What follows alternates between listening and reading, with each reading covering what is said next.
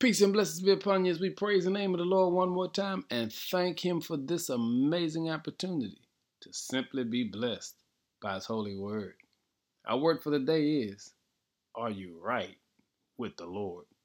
John 6:28 says, what shall we do that we may work the works of God? How do you know if you're right with God? Jesus is talking to a huge crowd who has been following Him across the country. After chasing Him down, they asked this particular question: what shall we do? Isn't it interesting? Thousands of people came to Jesus with essentially the same question that we're asking today. They simply want to know how to be right with God. But spiritually, we all fall into what I believe some of these four categories. Secure, but not sure. That means when you're right with God, but lack certainty and peace. Not sure and not secure.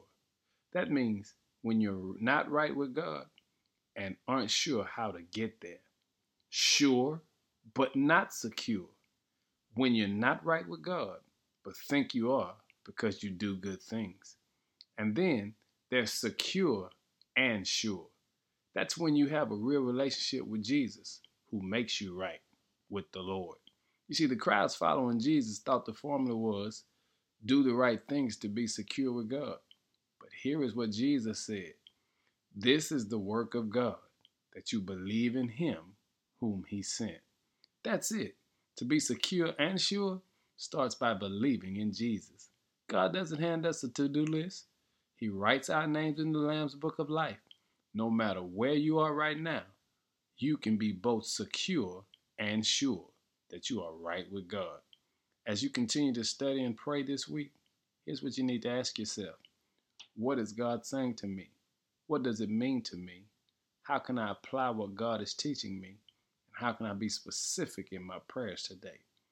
Thank you, Lord, for this opportunity. Please do us a favor, Lord. Pull down every stronghold. Dismiss our doubts. Nail down what we haven't been able to hold down.